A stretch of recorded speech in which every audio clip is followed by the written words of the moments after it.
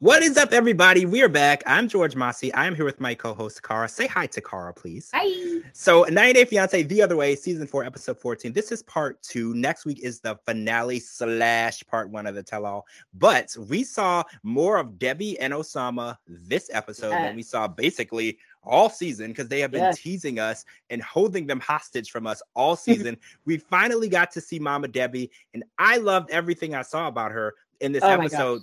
But let's start off at the beginning. So Osama had a conversation with his sister Ozma, and he said that he lost his temper, and when he loses his temper, he can't control himself. He just says whatever he wants to say, even if it's hurtful, and even if it's mean, even if it's nasty, and he thinks it's normal when people lose it, and you're just supposed to deal with it. Because he told Debbie, he was like, well, everyone gets upset, everyone gets angry, you're just supposed to know that I didn't mean that.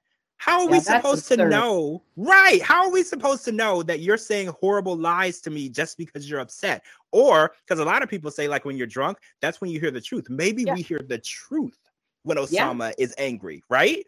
Very good point. That's a very good point. He tries to flip everything around to Debbie. You made the mistake. You said this. You said that. He never takes accountability for anything. Nothing at all. So let's talk about his little misunderstanding. He said that him and Debbie had spoken about where they would live, and Debbie did say from day one that she would move to Morocco. Now, unfortunately, in Osama's mind, Debbie saying, I'm going to move to Morocco to be with you never meant forever. He was like, well, how was I supposed to know that that was going to be permanent? And I was like, well, typically when someone moves to another country and they say, I'm moving here, they're not saying, though, the word temporary, not permanent. You know, there are always cues and words that will give you an inclination of what they're talking about. She said that she was leaving her home. She was going to move her business, and Julian was taking care of everything. And she had no interest in going back other than to visit her kids. And for some reason, Osama interpreted that as, we're going to come here, get our documents. Did you notice how he said that? Not get married. Get married, because Debbie was like, how dare you say the act of love and the act of getting married is simply getting documents? And she's like, all you can see and think about is the visa. She's like, you don't treat me as a person. You didn't treat our love as a real thing. I was a part of your plan to get to America. And unfortunately, he said that this was his plan from day one. He said that he doesn't feel that he has the means to make a living in his home country, in Morocco, and America is the only place that he'll be able to make money. And Debbie's like, well, what does that have to do with me? That's not my responsibility to bring you to America to improve your life. And she's like, I'm trying to figure out why you had a different plan from me from the first day. And instead of openly telling me what your plan was, you went along with mine. You let me fall in love with you. You let me tell you for over a year what we were going to do together, how we were going to get married, how we were going to get an apartment in Rabat, all of this. And he said the one thing that really got to him was when Debbie kept saying, when are we going to get our apartment? When are we going to start our lives together? That's what pissed him off, because he knew getting an apartment in Rabat meant that his plan had failed. He knew once Debbie started roots in Morocco, there was no chance he was going to make it to America. Osama, shame on you. I am so pissed. And I am just so glad that Debbie's strong. She stood her ground. She went to meet you. And she was like, how do you think I feel? You know, how do you think that I feel after you lied to me and you used me and you betrayed me and you manipulated me? How do you think that makes people feel? So I am just so relieved to know that Debbie has decided to leave Morocco and come back to the U.S., where Julian is waiting for her with open arms. We all are. Debbie, we cannot wait till you touch down. When you get back to the U.S., we're throwing a party. Heck yeah. Well, Osama was too busy, in true Debbie fashion, too busy writing checks with his mouth that his ass can't cash. That was amazing. And it was a desert for margaritas. God, I love that woman. She has just got one right after the next. But, you know, the saddest part for me, for her, was hearing her say how her kids said this and her kids said that. And she's so concerned about the I told you so's. But I think she's going to be pleasantly surprised when they just see her coming, welcome her back with open arms, and they're her full support system again. Because that's the way it should be. But I cannot wait to see Julian let loose on Osama during the tell-all. I cannot wait. I know Julian has been ready. He has been counting down the days till he can confront Osama, and I am excited. Officer Julian is going to let him have it. And I want to say, Osama, you are lucky that Julian never got on a plane and was able to physically get to you, because he said it. He was like, you messed with someone's mother. You do not do that. And I feel that. I'm like, Julian, I agree 100%. My mom, if somebody did that to my mom, it would be on. You would need to make sure that we could not be near each other. So I am ready to see Debbie be defended in the way that she should be defended, because I feel like she was there all alone. And Osama wanted to take advantage of the fact that she was a 67-year-old woman, and he thought that he could manipulate her and he could scare her and he could take advantage of her. And I love the fact that Debbie was like, I might be 67, but you're not taking advantage of me. You're not going to make me do anything that I don't want to do. She met with him in that coffee shop and she let him have it.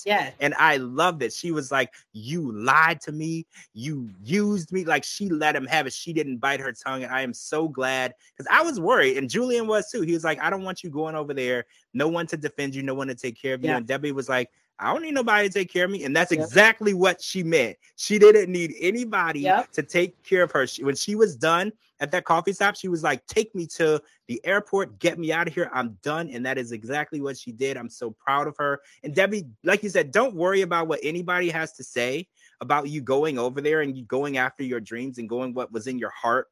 Don't worry about that, because we respect you for the decisions you made. And Osama is two different people. The Osama that you spoke to on Facebook, that you met, and the Osama that you were with in Morocco, those are two different people. So don't you dare feel ashamed for loving someone who you thought loved you back, because the second person that he created did love you. So don't ever feel like you need to be embarrassed for going after your heart. He lied and tricked you and deceived you. What did you call it? A bait and switch. He bait and switched you. So don't feel any type of way about what went on in Morocco, because you were there for a genuine reason and he just didn't have a genuine bone to stand on. And also, all of America is here to support you and give you hugs when you get back. We got your back. Absolutely. We have your back. So let's talk about Chris and Jamie. So, oh my gosh, I've been waiting 5 months. Chris was gone in Alabama and Jamie was in Bogota waiting, and she missed Jamie's birthday party and she decided to throw another one, which was really nice. It was a swimming party. I can't swim, so it wouldn't have been fun for me, but it was really nice. Right. It was fun and everything was going well up until they started to have a conversation. Now, the first thing I thought was they're taking Nicole and Mahmoud's a play out of their playbook, because they had these huge elephants in the room when Chris arrived. And instead of talking about it in a healthy way, they pretended everything was fine. And I feel like that's always leading up to an explosion. Right. So at the party, Jamie can't say anything without Chris jumping down her throat. That's exactly what happened. Jamie was like, I want to have my very first serious conversation with you in 5 months. And before she could get 2 sentences out, Chris was out the door running and screaming and yelling. And it's like, Jamie just wants to be heard. She was like, can you please just let me say one thing and just listen to me, please? I want you to hear me. And she feels like in 5 months, no one is listening to her. Like, she's married, but she's completely alone. She's in an apartment where the rent hasn't been paid in 3 months. Like, she feels like she's all alone in this different town. This isn't where Jamie is originally from, by the way. She moved here to be with Chris. So this is a foreign place to her, by the way. This is not where her family is. She doesn't have anyone to fall back on. And now she feels like she can't even speak openly to her wife. She can't. So in the beginning, Chris said, you got an apartment that was $100 more than what I said is okay. But that's fine, because Chris sold her house and has all this money, right? But now it's $150 more, and you're making it sound like you paid for it all along, but you didn't. She only paid 2 months, and then you dumped it on Jamie. What's the reason for coming back to America? You had to come back for what? The narcolepsy medicine, or the job, or the house, or the motorcycle, or the court, or your son? What is it? I mean, you can't seriously have that many problems back to back to back to back. And if that's the case, start filing the paperwork to bring your wife here. You know, you don't have to move there. File it and bring her here. Well, yeah, she's already basically alone in Bogota. She left her family. She left. Like, I feel like if that's the case, like, yeah, bring her back to Alabama and she can help you get through these problems and you guys can be a marital unit. She loves you. She would. She's supportive. She loves you. But the way she talked to her, like she was her mother, telling her, you don't raise your voice. You lower your... That just... And then when she flipped the chair and cussed on her way out, it's like, man, you are showing your ass right there. Completely showing your ass, because that was disrespectful. I just wonder if she went there with the intentions of breaking off the marriage, because this was the first serious conversation they had since they got back. And obviously money was going to come up. That has always been an issue. And all relationships thrive through communication. Jamie wanted her to know, look, you've been gone for 5 months. I've been struggling. This was hard. I felt alone. I could have really used you to lean on. And that's what she's not asking Chris for, like, give me $10,000, you know, to make it better. All she wants her to know is, please understand what I went through while you were gone. And I really wish that I had you there, because this has been a very tough situation for me to deal with. That's all she really wanted to say. But she wasn't able to get it out. Say it because every time she tries to call and talk to her, either Chris doesn't answer, Chris doesn't return the call, or it turns into a fight. So, yeah, she couldn't talk to her over the phone. This was she said it. This is the first time I get to have a face-to-face conversation. And she had a lot to say, but rightfully so. She's got a lot to get off of her chest, and she's all alone. So Chris needed to listen. Well, yeah, it's been 5 months, but they've spent 3 weeks together. Yeah. And they got married after 9 days. Because when Chris landed, it seemed super awkward. Because I was like, they're acting like strangers. But I was like, let's be actual here. They are. They have not spent that much time together. And then when they do talk on the phone, one's hanging up on the other, one's screaming at the other. Like, this is not a marriage. This is basically two strangers in a marriage, and they're trying to navigate a no communication relationship. And Jamie is a person that thrives through communication and sharing how she feels and telling her feelings. That's how she thrives. You need to be connected on that emotional level with Jamie. That's how she thrives. And she's willing to compromise, but you have to listen. Her feelings are valid, and making her feel like they're invalid is just pushing her away. And she's really, really trying, because her friend actually said, you should end this now before she even gets back. Like, you should walk away and be done with her. And she said, well, I want to give her the opportunity to talk to me, and we can have an open communication, and we can try to make it work. Because her friends were like, you should just file for an annulment and be done with her. This is ridiculous. And Jamie wanted to give her the opportunity to come back, and they could try to work through their problems, because she really does love her. And I just feel like it might not work, because I feel like maybe Chris came back with one actual goal, and that was to end this marriage. I feel like the way that she reacted to Jamie talking to her about normal relationship stuff made it seem like she's just wanting to end this. Also, the birthday party, that couldn't have been cheap. You had these people decorate and all of this stuff, but you're literally coming at her about money. Jamie's not saying anything about money. She's just expressing her feelings. And Chris is the one that's made it about money the whole time. Jamie's like, yeah, she said she'd pay for this, and she hasn't. But I haven't physically heard her ask for money. I haven't seen her want for anything that, she's not able to get for herself.